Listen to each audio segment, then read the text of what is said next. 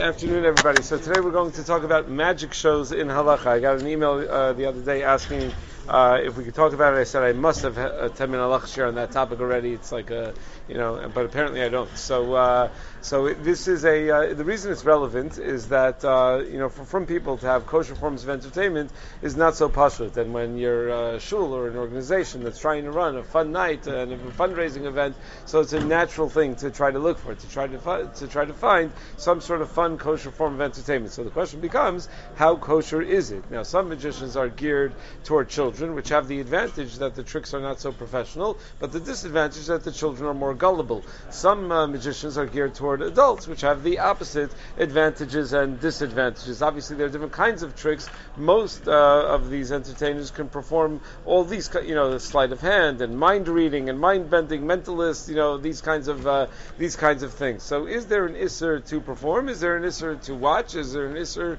to hire such people? So let's start. There are two primary issues. The first one is a lesser issue, and that is the issue of Genevas Das. And it's also looking of Das Abrios. The Gemara in Chulin Daf Sadi Daled says, "Afilu das of the Chavim." You're not allowed to be gonev das of other people. The Rambam in the second paragraph of Hilchos Deos gives examples of Genevas Das. He said, and the examples come from the Gemara, that you're not allowed to sell non-kosher meat to a non-Jew under the pretense that the meat is really kosher, because then he believes that you're giving up something that you're able to use, when in reality you had no personal use for it anyway. You're not allowed to invite someone to come to your house knowing that he's not able to come to your house, and you're only inviting him to give him the impression that you want him to come, but you don't really want him to come. You're not allowed to open up barrels of wine in somebody's presence, giving the impression that you're doing it for his honor, when the truth is you need to open those barrels anyway for some other purposes, and things like that. Even even one word, says the Rambam, of Genevas Das is asr, and the Achronim point out it doesn't even have to be a word. Even just doing something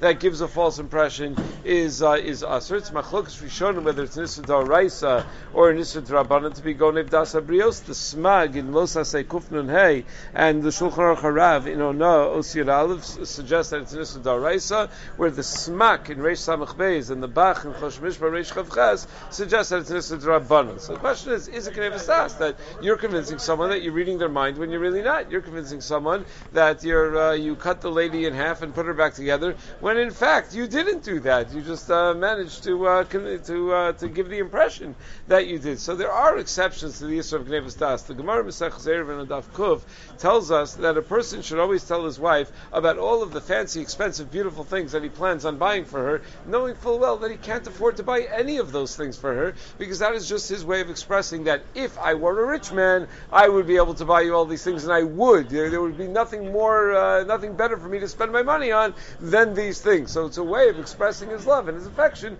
for his wife. It's not considered to be deceptive.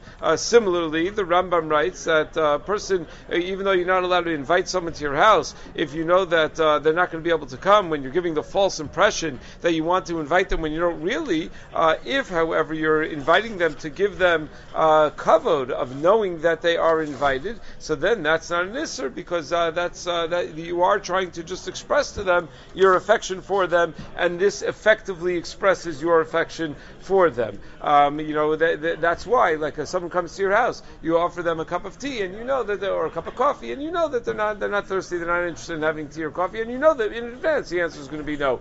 But it's still proper manners as a way of expressing things. So one could argue that when you're doing a magic trick, are you really trying to convince people that you are capable of supernatural powers and things like that? No, you're entertaining them. It's a method of entertainment. So that's your whole kavanah, is just to provide entertainment. It's not a kavanah to try to trick anybody into thinking that you're doing something for them, or that you're able to do something that you're not able to do. It could be that the gather of Genevas Das is only when you give someone the impression that you're doing something for them, that you're providing them with some sort of service, which also l'chora would not apply when you're doing a magic trick. The more serious issue is the issue of some type of sorcery or chizas einayim, and where that fits in the in the category. Where that fits as far as an Isser is concerned. The Gemara in Sanhedrin and Daf Samachay Beis says that a ma'onein is losa say in the Torah, but what is a ma'onein? So there are three opinions in the Gemara what it means to be a ma'onein. Either one opinion in the Gemara is that it's a person who puts different types of shechva zera in his eye, and that activates forces of tumah. Do not try this at home. The Chum say that a ma'onein is someone who's ochez asayinayim, who does all sorts of tricks that deceive people, or according to Rabbi Kiva, it's somebody who calculates lucky times or unlucky times. That it can't do this because it's Friday the 13th, and you get, those kinds of things. That would be a ma'onin. So Rashi writes, Ochez asayinayim means that you make it look like you're doing something, but in reality, eino osa klum. That a person, it looks like something happened, but in reality, nothing really happened.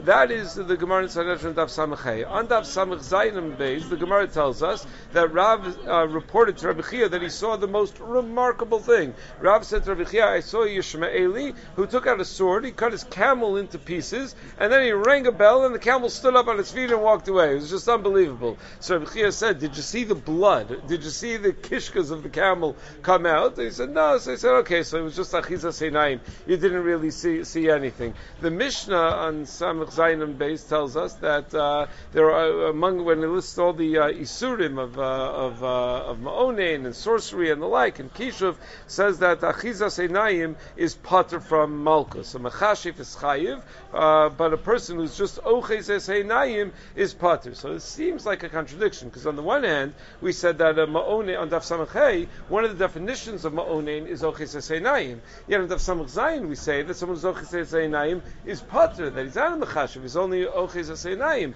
and that same stira comes out in the Rambam. The Rambam also in Sefer HaMitzvos, the Rambam writes that a ma'onein is someone who is oches eseinayim. He uses trickery, so like sleight of hand, and he does things that seem remarkable. And then the Rambam gives an example. He says, what would be an example of oches eseinayim? So it's amazing. Like all these years, all these centuries, the tricks haven't changed. Right? The Rambam says that a guy takes a rope and he puts it in his garment and he takes it out and it's a snake, or he throws a ring into the air and then he finds it in the mouth of the member of one of the members of the audience. He pulls it out of someone's mouth. It's all the same tricks that they're still doing. So the Rambam says that all of those are forms of sorcery, and a person who does that is chayiv malchus, and is also deceiving people. So when describing mechashev, he says oches is naim, and it makes it look like he did something. It's makas mardus midrabanan. So which is it? Is it something for which a person is a ma'onein, for which you're chayiv malchus, or is it like by mechashev where the Rambam says that no, you're not chayiv malchus, only malchus mardus midrabanan. So there are different yeshuvim for this stira in the Rambam, but the one that's quoted by poskim oddly is not the yeshuv that the Beis Yosef has. It's that which is suggested by the Bach. The Bach in Yordea in Siman Kuf Ayin Tes, and this is accepted by the Shach, suggests that there's a difference between somebody who does an action and somebody who doesn't. One kind of deception, relying on sleight of hand, requires a magician to do something, to do some sort of physical action in order to pull off the trick. Once you're doing an action, you're chayiv malchus. Salav sheyesh b'maisa. However, when there's no concrete action, it's just something that's oches eseinayim, something that deceives the person, but you're not actually doing anything, then it's salav she'ein b'maisa. Mela, there's not going to be malchus. So the Bach says that, but either way, you're going to run into an isser min haTorah, meaning if you're doing any of these tricks, it is a violation of an isser min haTorah. So according to the Bach, it would turn out that any deceptive magic trick that relies on sleight of hand is a violation of an isser da'oraisa of ma'onein and potentially mechashif as well. The Shach quotes this in Yordea Kuf Ayin Tes Sif Katan Yud Zayin, as does the Chai Adam, and the Mishnah's Chachamim, and the Pischei Tshuva quotes all of this. Chai Adam adds that if you pay for a magician, it's a violation of Lifnei Iver, because if it's also to do it, you're not allowed to pay somebody to do it, so it's a violation of Lifnei Iver. He says you're not even allowed to be present and watch such a show. The Chachmas Adam in Peites Osvav is quoted in the Pischei Tshuva in Kuf Kuf Ayin Tes Siv Katan Zayin, that entertainers who perform magic tricks at weddings are in violation of an Issa D'Oraisa, and you have to make a macha'a, and that is the shita of Rav Vad Yosef, both in Yechavdas Chel Gimel Siman Samches and in Yabia Omer Chelkei Yordea Siman Yadalid. It's also the shita of Rav Vazner and Shevet Alevi Chelkei Siman Kuf Chav Tes. Chachmas Adam does add that a non-Jewish person is allowed to perform magic. He's allowed to do tricks because it's not one of the seven mitzvahs Bnei Noach, and therefore if you could hire a non-Jewish magician would be much better. So what's the kula? So the kula is Rav Moshe Feinstein. Rav Moshe wrote a tshuva in Igros Moshe Yordei Chelik Daled Siman Yud Gimel, where he says it's very hard to say that this is going to be, that these sleight of hand magic shows are going to be an Isser D'Oraisa. He says, if a person is gifted in whatever way that they're gifted, and they do things better than others, faster, stronger, better than others, they're allowed to use those gifts. Rav Moshe says, why would this be any different than Shimshon using his supernatural strength to kill the Plishtim, or Naphtali running at an incredibly fast speed to bring back the deed for the sale of the Maras HaMachpelah to Yaakov? Why would it be any different? These people were capable of a lot more. They were capable of extra physical strength, and there's no concern. So sleight of hand is just because your hands are a little quicker than the next guy. You trained yourself, you practice. Your hands are a little quicker than the next guy. Rav Moshe doesn't see that as a problem. Rav Moshe says, though, it's a funny tshuva. Apparently someone asked Rav Moshe, is it true that you paskin, that it's mutter? So he said, no, that's not true. I never paskined anything for anybody because I was never asked the shayla. If I were asked the shayla, I would try to discourage it. I would tell people not to do it. If they pushed me and pushed me and pushed me and said, is it mutter? So then I would have to acknowledge that it's mutter. That's how Rav Moshe presents. So some some people say, you see, Rav Moshe was never matir. Others say, obviously he's saying, if you push him, he would tell you that it's mutter.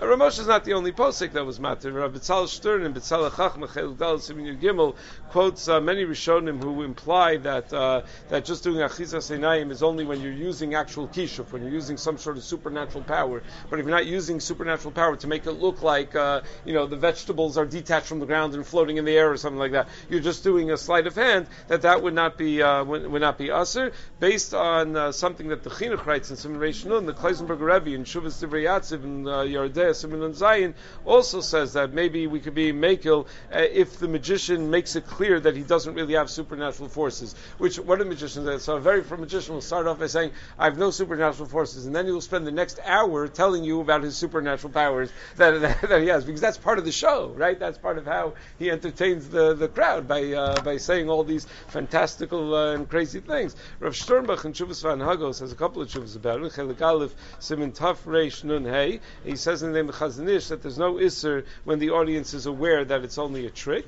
Rav Sternbach also writes that sleight of hand, if the magician posts a sign that there's no kishuf involved over here, these are just techniques of deception that I have, that would be mutter. One could argue that the whole Isser was when the natural reaction of an audience would be, wow, that guy has superpowers, just like that guy is able to harness kishuf, just like other people are able to harness kishuf. Meaning when that was the natural place for a person's mind to go. Nowadays, what's the natural reaction of an audience when a trick was done? How did he do that? Right? Those are the audience spends the entire time on those 5 words. How did he do that? How did he manage to? Meaning, but because they know that there is an answer to that question, there is a way that he did that. So one could argue that in that case, it's not it would not fall into the category of what the Gemara was describing. The Bach says that the concern is that when you look at these magic tricks, you're going to start to think, oh, so all the miracles in Chumash aren't a big deal anymore. But if a person just knows that a person is practicing sleight of hand, then you realize that the miracles in Chumash are a big deal, that the Kriyas Yamsuf is still a very big deal, and L'chora would not be such a problem. But some of the poskim are a little more machmir about at least having them make it clear that they don't have any magic. So basically 3 shitos. There are those that say that it's mutter because nothing, it's just sleight of hand. There are those that say that it's mutter, but only if you make it very, very clear that there's no kishuf, and there are those that say that it's aser. So obviously everyone would follow whatever their pasuk says. Okay, have a great day. What if you could have a career where the opportunities are as vast as our nation, where it's not about mission statements, but a shared mission? At U.S. Customs and Border Protection, we go beyond to protect more than borders. From ship to shore, air to ground, Cities to local communities, CBP agents and officers are keeping people safe. Join U.S. Customs and Border Protection and go beyond for something far greater than yourself. Learn more at cbp.gov/careers.